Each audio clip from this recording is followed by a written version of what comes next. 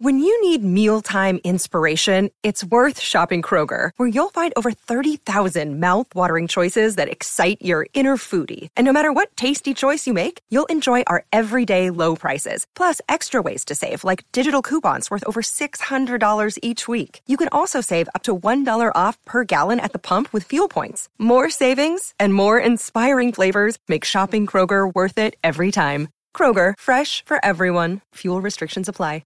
Another day is here, and you're ready for it. What to wear? Check. Breakfast, lunch, and dinner? Check.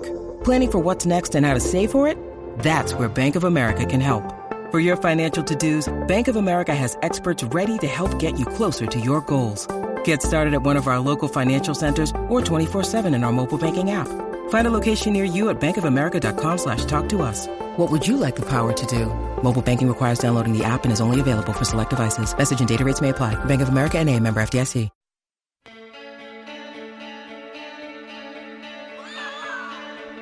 Hey everybody, welcome to a special edition of Performance Anxiety on Tour. This week we welcome Jay Aston of Jay Aston's Gene Loves Jezebel. They're on tour, and Jay spent his day off speaking with me about his influences, touring with the Alarm in Modern English this summer, the Madden video game curse, and how they've been affected by the Universal Music Vault fire. Follow Jay Aston's Gene Loves Jezebel on social media. Follow us at Performance ANX on Twitter and Instagram.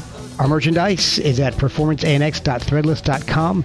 And here's a very mobile Jay Aston from Jay Aston's Gene Loves Jezebel. Hey, this is Jay Aston from Jay Aston's Gene Loves Jezebel. You're listening to Performance Anxiety. So you're currently on tour. I really do appreciate you taking time on one of your days off to talk with me. Yeah, well, that's what we got to do, Mark. Yeah. we're on the move all the time. So yeah, it's we appreciate it's two-way. Well, like I said, you guys are currently on tour with the Alarm in Modern English. Yeah, that's got to be a great show, man. That's like right up my alley. That's when I was growing up, you guys are the bands I was listening to. Yeah, it is, and we all get along well too. We're all different enough, we're not we offer a different color for everyone who comes to see us, and it's working out really well. Oh, that's awesome. I'm glad to hear. So often you hear when you get a show that could be three headliners, they don't always get along so well.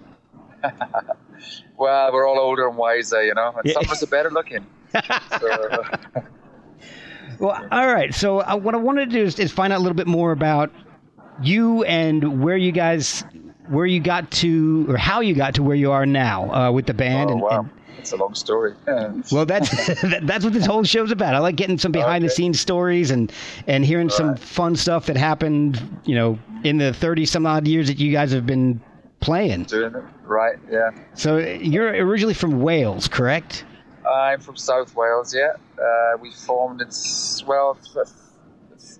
the original band came up from Wales to London. Yeah. And I just had this idea to get a gig in London, get an agent, and get a record deal. And so I made this plan, find a place to play where I knew would be covered by the music press.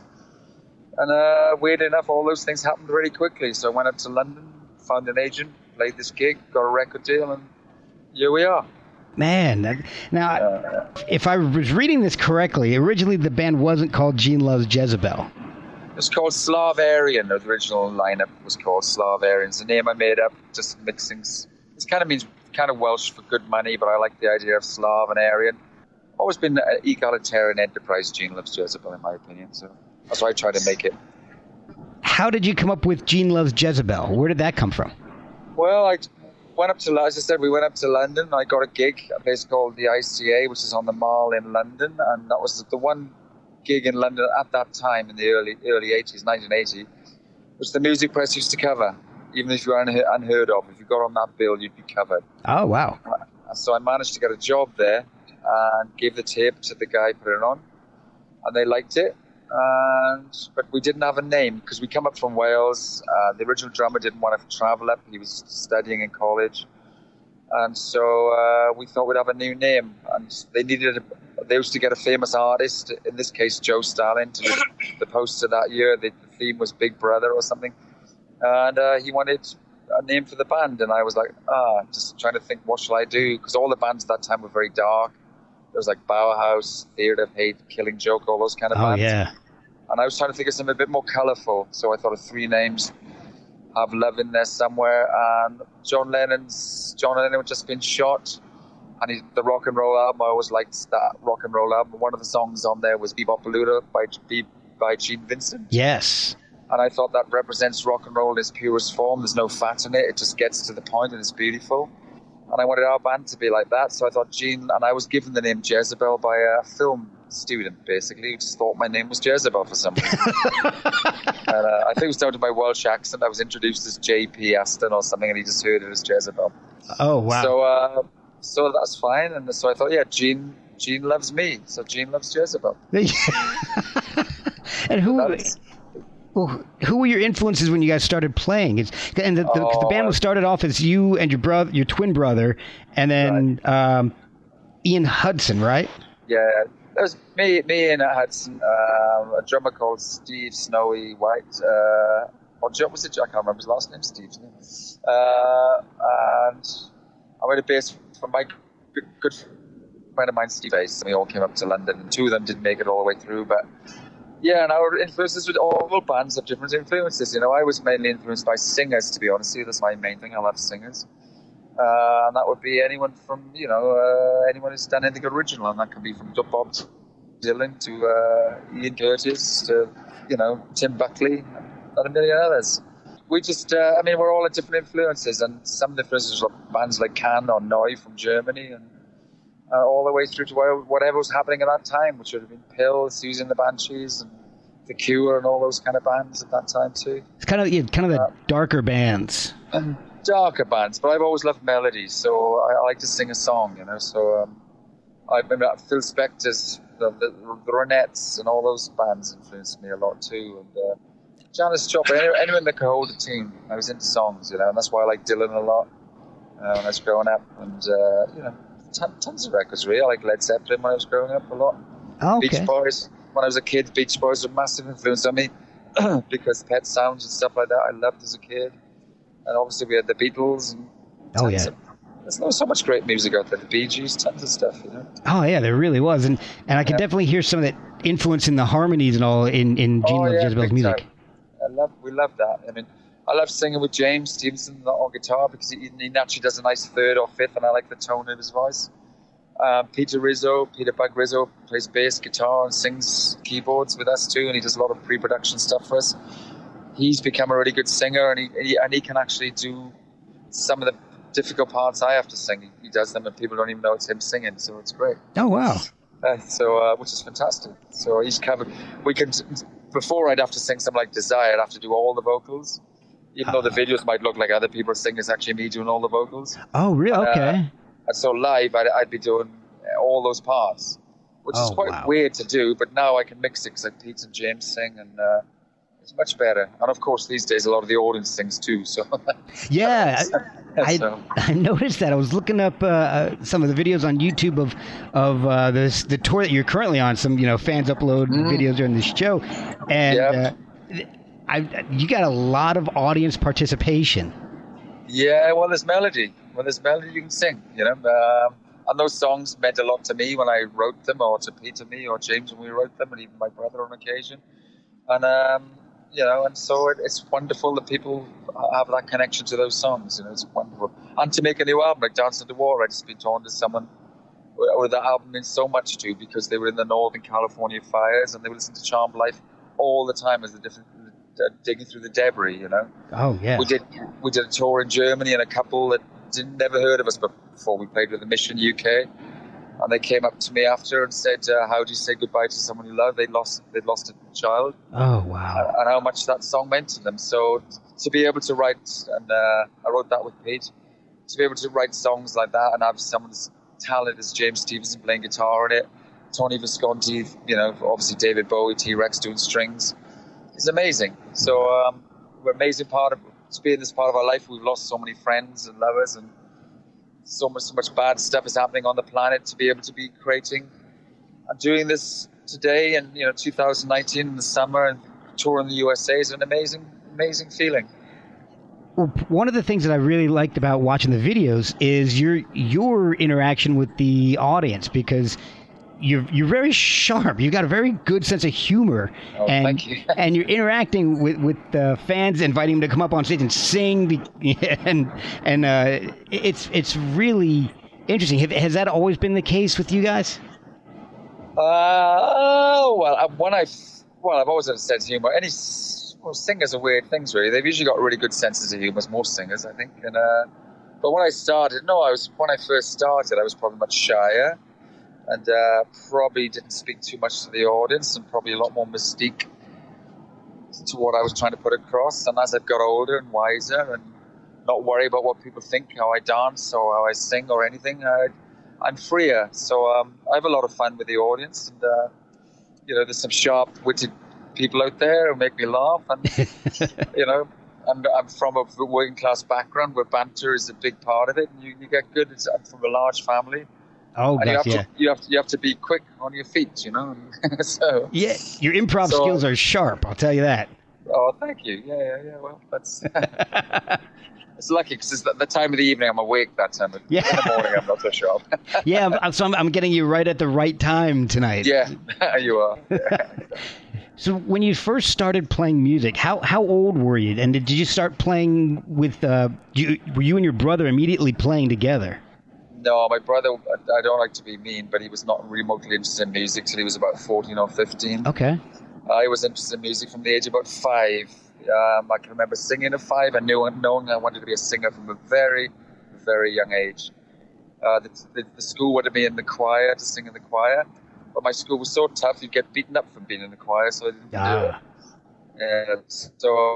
Unfortunately, but music, and I would wake up every day as a kid, I'd always be singing melodies, and one of the most joyful days of my life was when I realized how good my range was. I'd never, I'd be listening to all these records like Good Vibrations, the Beach Boys and things, and one day I'd sing sometimes to music. Some bands would make music and there'd be no vocals in there, maybe they couldn't think of any parts. And I would sing parts along to that music.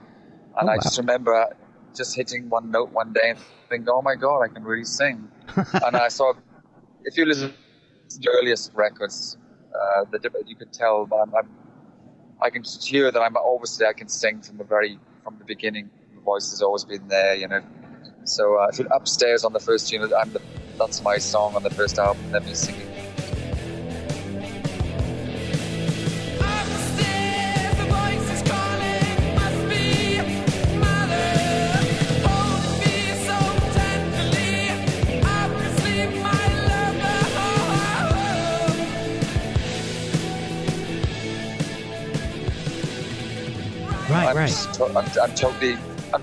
I'm fully contained, which is amazing when I look back on it. So I was always very sure of myself as a singer. I'm very, very shy in many other ways, especially when I was younger. But I knew I could sing, and I knew I could blow anyone away as a singer. So it was tough for me to be with my brother because, I didn't like his voice. Okay. I didn't think he could sing. So he had other qualities, but I didn't like singing with him, and I was trying to get to the microphone half the time, and he'd be in my way. And if you watch any of those videos, I move a lot around stage. I need a lot of space, and I'd have someone there constantly looking for attention, getting in my way, basically, which is an awful thing to say. And we had to split, and I said, you do your thing, I'll do mine, and good luck. And off he went, and he got a big record deal with Virgin Records. Got all the breaks you could possibly get, and then they worked out that maybe he wasn't quite as good as he thought he was. So we just carried on doing what we're doing. I've seen that a lot with bands with brothers, and like going back to Everly Brothers, and then Sure. Black Crowes and Oasis. And sure. It's but you hear a lot about how twins have this connection, but it sounds That's like a myth. Maybe that's all bullshit. It's a myth. That's all. Let's save it for the talk show. Yeah. That's certainly. I feel no connection to him in that way. I just think he's a very mean, nasty person. He's not remote. We're not connected in any way at all. Everything he does, I do the opposite. I don't drink. I don't smoke. I don't do anything he does. So I love people. I don't jump on them and try to rip them off. And I don't talk behind their backs. If I got anything bad to say, it's right here on the radio for you to hear. there you go. Or on your podcast. Well, that's awesome. I don't have to hear it secondhand or hear it from drunken barrages that he has against me. The nonsense I hear he talks about me. I wish him happiness and health. He needs both of those things. So. Well, back in the early days, you were touring with artists like John Cale and David Bowie. Sure, right. Well, not they were the early days. We worked with John Cale in New York, and we did a gig with him in London. Okay. And Bowie was the first gig we did as a 4-piece when my brother left. So we did cover gigs with Bowie, which is awesome, obviously. That's amazing.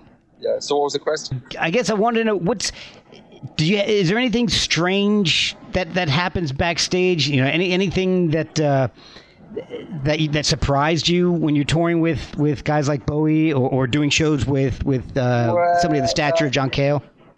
Well, most bands, especially in those early days, you keep yourselves to yourselves. To be honest, you're not really hanging out and having a cigarette together or beer. so. It's not touring in that sense. Even when we toured with the New Order and Echo and the Bunnymen, which was a pre-Lollapalooza, if you want. Oh, wow, yeah. That even with those guys, we didn't really mix with them. Much as we'd like to mix, we were very sociable. They were kind of into cocaine and all that kind of stuff, which is keeps you in your hotel room and away from people in the dark corners of the clubs. We're very outgoing. We like to dance and sing and hang out with girls and have fun, so we're a very different kind of band than that. So, we've travelled with bands before and had fun, though. Lots of musicians and had fun. But not in those cases, no, not the most famous ones. They've been very, it's tough, listen, you got to remember, they've got to stay up there. They're paranoid, and it's a constant battle to stay famous and relevant. And it's funny to watch, really, from the outside, but to them, they spend... to the day they die, trying to be, the man in the star in the sky. It's funny. It's sad, really, but that's what it's like. They're just trying to stay ahead. Yeah, try to stay relevant. And it's amazing what people will do to stay relevant. Yeah, it's shocking, really. And, unfortunately, you experience it firsthand, but I want to go back to. Live show that I saw. I've seen a couple live clips, and a few of them you mentioned Pittsburgh Steelers. So I was wondering if you're a sports fan. I love team sports. Yeah, I do. I'm interested in all team sports. I'm fascinated to see any 4, 5, 6, 7, 10, 15 players against 15, whatever it is. Oh wow! I do like it. I like the Steelers. The good thing about American football is. I didn't know much about it when I first came over here. I just didn't understand it. Like, what's wide receiver? Loose end, tight end. What's all that about? What's you do? All the moves they were making. The reverse, whatever. Yeah, going into motion, backfield in motion, all that stuff. What the hell are they talking about? But I learned the rules from Nintendo, John Madden. Oh wow! So once I learned the rules, I thought, oh my God, this is like, this is science and also thuggery, It's brutal and yet it's chess, Yeah, exactly. So I loved it, So my first team I adopted was because the Raiders were in LA at the time, so I adopted them as a team. But I don't support one team. The Rams I followed recently because they moved to LA. Yeah, and I've been in LA. But I like the Steelers, and I like a lot of different teams for different reasons. I'm a bit bored with New England winning everything. Oh, yeah, I can understand that. But I like, it's great. Sport is like theatre, isn't it? It's like music. It's exciting. There's so many weird endings. You don't know what's going to happen. So many pivotal moments, and so many tragedies involved with it too. It's amazing. So yeah, I do like sport. Yeah. Do you buy into the John Madden curse at all, where the whoever's on the cover of the video game gets injured the next year? I didn't know. I didn't know that. No. Oh yeah, it's a big thing. Wow, who's on it this year? I think Patrick Mahomes might be from the Chiefs. He'd be worried. Yeah, Oh, God. it's funny. It's a big thing that people have refused to be on the cover of the video game because they're afraid that they're going to get some kind of career-ending injury. Well, there's a lot of superstition. Humans get naturally human superstitions, aren't they? You know, there wouldn't be religion unless there was superstition. You know, I mean, that's a natural human thing to need something to believe in. You know. Do you have any superstitions? Speaking of that, do you have any superstitions? I think all humans do to some degree, but do I do anything? Like before you go on stage, you have to eat something. No, I don't do anything at all. No, nothing at all. Oh, that's. I'm too worried about my voice to have superstitions. I just don't talk too much. That's why I tend to do these interviews on days off, you know. That makes perfect sense. And that actually segues into a question I did have for you. You've been singing since the very early 80s professionally. How do you keep your voice in shape? Well, I used to smoke Sounds 2 great. packs of I used to smoke 2 packs of Marlboros Reds a day in the 80s and into the early 90s. So that wasn't very smart. And I used to drink too much wine, which wasn't very smart either. Oh, wow. But, you know, so I just got rid of all those things I was a slave to. I'm a slave to none of those things anymore. And, I mean, there was a period I just stopped believing in doing music, to be honest. Probably that's why we were quiet for a while. And I just got it back, you know. I just started loving singing again. I think, weirdly enough, I was in Atlanta, or Augusta, actually, staying with a friend doing some recording. And I heard a record by Suede. This is going way back. And I thought, oh my God, that guy's actually singing. And because it was a period of people going, oh man, I'm your man, I love this, I love that, all that stuff. With all the grunge stuff was happening. And there's some good singers involved there, obviously, but a lot of it was bullshit fun, really. Oh, yeah. But to hear someone sing, I was like, oh wow, you can actually sing. And that kind of woke me up. So I kind of threw the cigarettes away and went through this process of just regaining my voice. I play guitar. I don't think I'm a very good guitar player, but I love playing it. Okay. And when I'm playing around, like Pete Bug Rizzo on bass is a great guitar player, and James is a great guitar player. But you know, I write songs, strum a few chords, and I like finger picking and stuff. But it's just the joy. You don't have to be king of any instrument. Just enjoy it. Strum a few chords. So much joy in music, in life, really. So, my other joy is hiking and walking, which I walk 15, 20, 30 miles a day sometimes if I can. Oh, my gosh. So I just love being out there and, you know, I haven't got time to watch video games generally. That's why I wasn't so familiar with the John Madden. So you're not playing Madden football anymore? No, I always think I should be playing guitar or reading or be out there. I like being outdoors most of the time. So... let's see, what were you doing between Thornfield sessions and Dance Underwater? Well, basically what happened around 2000 or 2003, I can't quite remember. What basically happened, my mum died, I lost my place in LA, someone did something bad, landlord thing, and my girlfriend left me, it's not a bad run. And then all these, my brother started using the name, and so now we're Jay Aston's Gene of Jezebel in the US, but at least people know it's us now instead of, you know, going to see Gene of Jezebel and going to see him and whoever happens to be on stage. And it's made a very difficult struggle. As I said, I lost faith in music a bit, and I stopped smoking and did all that thing, stopped drinking. And I got a job at Apple, you know, that's where I was teaching sometimes staff, but often people to use Macs, to use Logic or Photoshop and all those things. And a couple of hours teach them how to use GarageBand, for instance, or GarageBand, as you guys say. Play some stuff, take some stuff, and show them how easy it's part of a revolution, really. And it was the first big store Apple had in Europe. And they kind of handpicked about 200 people to work there, and I was one of them. Oh, wow. So it was easy. So I only worked a few days a week, and it was they paid well enough where I could continue writing and, get back on my feet and get my voice back. And another thing happened too. There was a guy early on that played with us he's a Belgian musician who's part of all the kind of European techno music from the 80s and early 90s, like Front 242 and stuff like that, called Jean-Marc Lieberman. Yes. And he's done lots of music, and he just said, Jay, will you do, he just happened, and I was still smoking at that stage with him, he just happened to send me It's an email says, "Oh, Jay, I really like you to sing this Rolling Stones song." He doesn't know the Rolling Stones really. I love the song, so he's known them. Okay. And he sent me "Moonlight Mile," and I said to him, "Just you sing," and I did it with another early member of the band called Julianne Reagan, who I got into the band to play bass, and she wanted to form a band called All About Eve, who can make pretty famous in Europe and the UK. Yeah, and I think they had kind of a minor hit out here with Martha's Harbour. So she's a beautiful singer, and she wanted to do it as well. So we did that song, and that kind of made me go, "Oh yeah."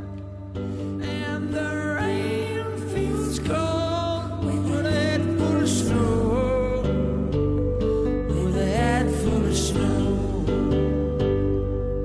In the window, there are lots of faces, don't the nights pass slow, don't the nights pass slow. And she loved it, and I got so many compliments from the people I played with, begging me to play guitar and etc. They liked it so much. So I was like, "Oh yeah, maybe." So I basically much dropped out. I didn't really have. Same as Pete, I think we both just decided we'd have enough of this music business and just got out of it, And then that woke me back up again, and got me interested in it. And then with that, I remember Pete sending me some stuff.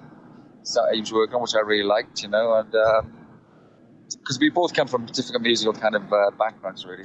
Okay. And so I went up to York, and he produced a thing we called Ugly Bugs, and so that got us just writing all these songs. And a couple of those songs, James Stevenson came to see us live, and he just loved. He says, "We got to do some of these songs for a new Gene Loves Jezebel album," and that's what happened with Dance Underwater, and so.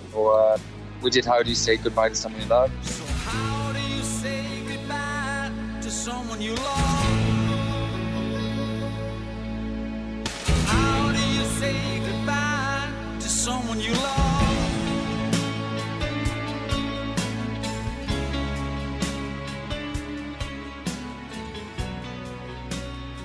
And Summertime and Dance Underwater from Ugly Bug songs, basically. Oh, okay. So that's what I was doing. That whole period is, just like a phoenix rising out of the ashes, I suppose. I look at it.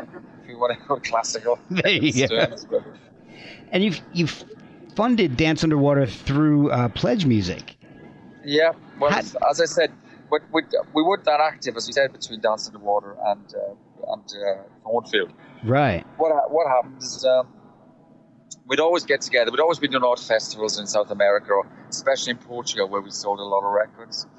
And that would happen once or twice a year. We'd always get together, and everyone would get really hammered. We'd have a great time. We'd play like an hour and a half and do 2 or 3 encores and be like, "Oh my God, we're such a great band. We should make a record."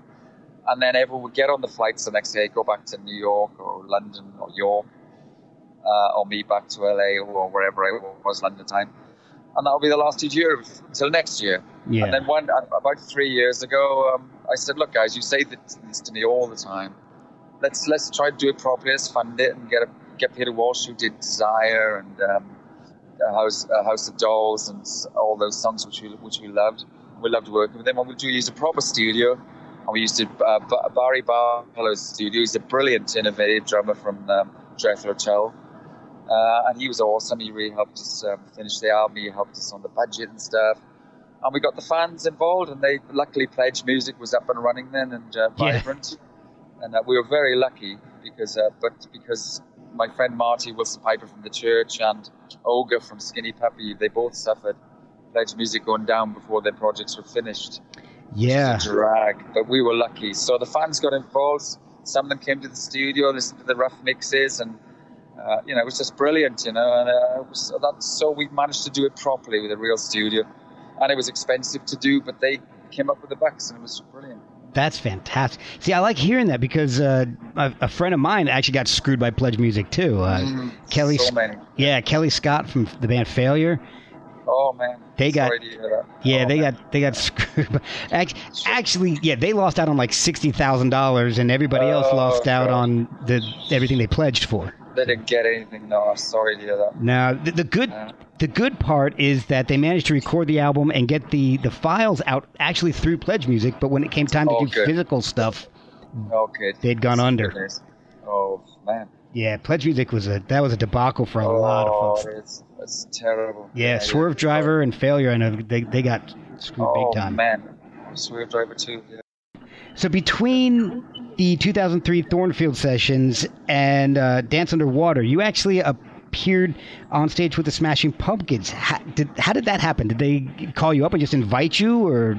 Yeah, it's a weird one. That's I'd met Jeff Schroeder through Joel Patterson, who plays drums with us a lot in the last 20 years. Okay. Often we switch drummers between Chris Bell and Joel. It depends where we are, but Joel's been doing a lot the last few years.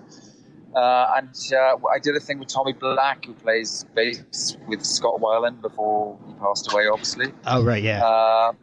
And he was doing a solo thing, and he asked me to play bass for it, which is an unusual thing to do. And I said, sure. And when I went down to rehearse, Jeff Schroeder was there.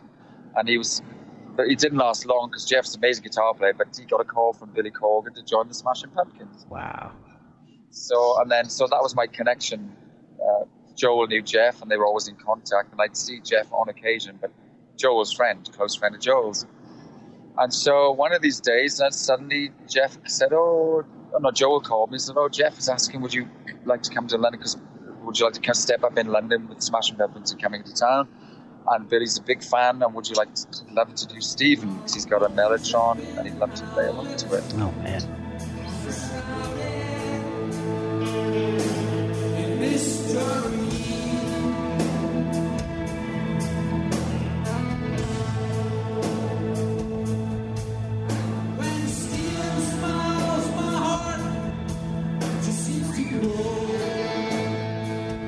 And I said, sure, that would be wonderful. And so I got up and I said, it could be good if James Stevenson could come too, and he loved that idea too. But apparently they used to come and see us when we played in Chicago in the early days of the Pumpkins, when they were just forming. Oh, yeah. And it was a weird moment because the Gene Loves Jezebel's opening song in those days used to be Always a Flame. And Always a Flame, my brother would do the opening verse, and then I'd sing the bridges and the choruses. Okay. And apparently he was standing watching us with his band, with James Iha, etc., etc. And my brother started singing, and James and Billy Corgan said, that guy can't sing. then I started to sing, and he looked to his band and said, that guy can sing. And he said that in front of the whole London audience. So I was So that was a funny, bitter moment for him, my brother, I'm sure. But yeah. It was... So we got up, and it was already because people like my writing, because I do all the writing on the covers and all the rest of the Gene Loves Jezebel stuff, Yeah. I often do. I don't always do it. Sometimes I don't like to put all my stuff, all things. And I hadn't sung Stephen for such a long time. I wrote all the lyrics so he could know them as well, so he could sing along with it too. And as soon as I left the stage, he picked up the lyrics, put in his pocket. Oh wow! Because people like the way I write, so. Yeah, so they collect it. So oh yeah, funny. And so if being a fan of a band, if that's that's something that I would want as well. Even if I'm the guy on stage, I'm definitely picking that up as a souvenir. That's true enough. True. If Bob Dylan was to give me some of his handwritten lyrics, I'd be quite happy. Oh yeah, exactly. And it's funny because I can definitely hear your influence, especially on songs like Stephen, in some of the Pumpkins' especially the earlier work. Sure, yeah. I think Immigrant Album is a big influence on a lot of those bands. So I've heard that from several bands of that. That era that followed just followed us. Yeah, quite a few of them have said to me, "Oh, we love love that album." So yeah, that's good. It's funny because that was actually going to be the next question. Is that do you get that a lot? Maybe newer bands saying as we're getting older now. As I get into my late 20s. No, we've had everything. I might have had things from Lady Gaga and obviously loads of people have said it much to like. I mean, I'm the bass player from Weird Enough. I forgot the name of the band. It's terrible to see so many bands. It's tough getting your late 20s, man. Yeah, it is. I could give you some 70s band. This was what I'm going to say. What was the name of the band? Sparks liked us a lot. They went in print and said how much they liked us. Oh, cool. Which is cool. Obviously, Come On to My House is a classic. Now, And who else? What band that came and got drunk with us on the bus from Chicago? Very famous band, brilliant live band. No, American band. Cheap Trick. Oh, yeah. Oh, So wow. the bass player came on. It's just they just loved us. It's funny because I went to see. Cheap Trick weren't that big in England. You know, I Want You to Want Me was a big hit for them. Yeah. But they wouldn't like go over here. But I remember being in the late 80s or early 90s, seeing Simple Minds, Susan the Banshees, and Cheap Trick. And Cheap Trick were phenomenal, by far the best live band, you know. Yeah. I was quite amazed. But what a great live band they were, you know. So, Oh, yeah. Yeah, so there you go. Yeah. Now, when you guys, early on, you guys did like we had talked about a little bit early in this show, was doing a session with John Cale. Right. Now, I read that some of the Gene Loves Jezebel stuff was destroyed in that 2008 fire at Universal. So I heard, yeah. Was that stuff included in that? Because that's never been released, has it? No, never has. I should imagine. I think tapes have gone out there where we put tapes out because we had it on cassettes, you know. Oh, yeah. But no, I think because you're the second person to tell me, I think that all that's been destroyed because Beggars was our label in England generally didn't make safety copies, so that would have been that would be the end of that. That's. But it was an interesting session. I mean, to be honest with you, John Cale's a legend. He's from Wales as well, obviously, and for us, it was a chance to go to New York and hang out with them with the Velvet Underground. We'd never been on an airplane before. They'd not been to New York. So that was just great fun, you know. And it was, very over the top and very rock and roll excessive, as you can imagine, for that period. I mean, I'm not a drug guy or anything, but believe me, that was a time when you couldn't avoid just anything. So we didn't get too much recording. I didn't do any vocals. I ended up playing bass because the bass player missed the session because the flight got to go to Philadelphia and he couldn't get to New York in time. And, didn't do any vocals. And so it's an interesting session, but it was crazy. We were staying at the Iroquois Hotel, which at that time was the rock and roll hotel, but it was very much Cockroach City. Oh, geez. And filthy, and we didn't know anything about America. This was New York. We look at TV, and the signal was terrible because of all the high buildings. We didn't know that. All the castings, the pizzas were 10 times the size of ours, and MTV was on, and Van Halen were on it, and it was like, oh gosh, we would go to clubs, illegal clubs, at 5 a.m. that looked like totally, state of the art premises. You know what I mean? Oh my God. An experience, So the recording was probably secondary to all that, just our introduction to the US. I'll wrap this up because I don't want to keep you guys too long. I know I've kept you quite a while already. So Dance Underwater came out in 2017, right? Mm. Is there new music on the way? Oh, I write every day, Pete writes every day. We're the kind of band where literally I can strum it and I'd sing a few notes and we're away, So... yeah, we plan on doing something. At the minute, obviously, we're touring. And I'm just to tour and theatre around the US after this. Once I finish this tour in mid-September, I'll be going mid-October to mid-November on my own. And okay. So, we're touring next year in Europe. So, we'll hopefully, maybe we can do something this spring. Hopefully, we'll see. We'll have to find a way of funding it, of course.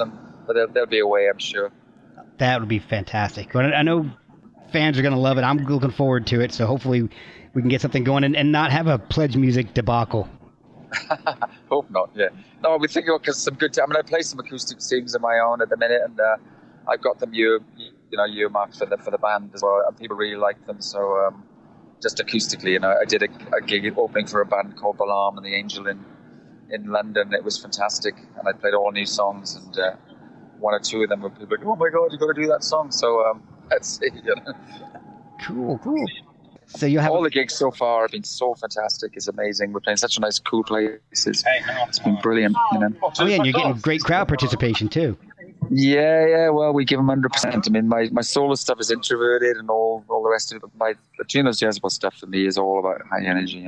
Oh yeah. Just getting out of your skin and leaving your body, and just enjoying it. It's just putting a lot out there. Yeah. Where can people follow you guys on social media and find out some tour dates and what's going on with the band? Yeah, well, GeneLovesJezebel.co.uk. Don't go to the .com because that's my brother's. Okay. Steal.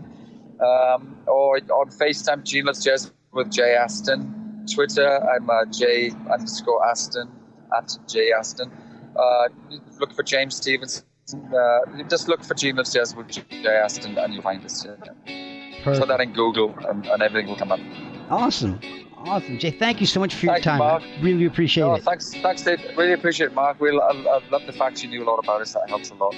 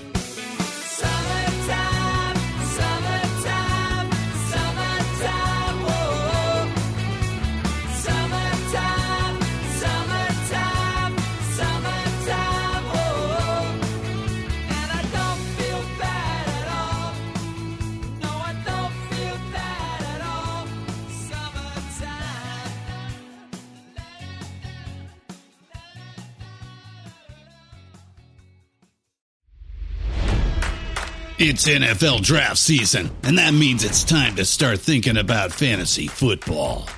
FantasyPoints.com features industry-leading experts and prognosticators using proprietary hand-charted data to help you score more fantasy points. FantasyPoints.com is the place to go for whatever kind of fantasy football you play. Whether you play fantasy football, daily fantasy sports, or do a little bit of everything, Fantasy Points has the meticulously researched content to guide you to victory. And why wait for the fall? Fantasy Points also covers the new spring football league, the UFL. Join the guru, John Hansen, Scott Barrett, Joe Dolan, and other massive names in the fantasy football universe with an exclusive offer. Use code Pantheon for 15% off any Fantasy Points package, including the all-in package, with access to every article, tool, and data nugget that Fantasy Points has to offer. That's FantasyPoints.com and code Pantheon for 15% off at Fantasy Points. FantasyPoints.com, code Pantheon. Score more fantasy points.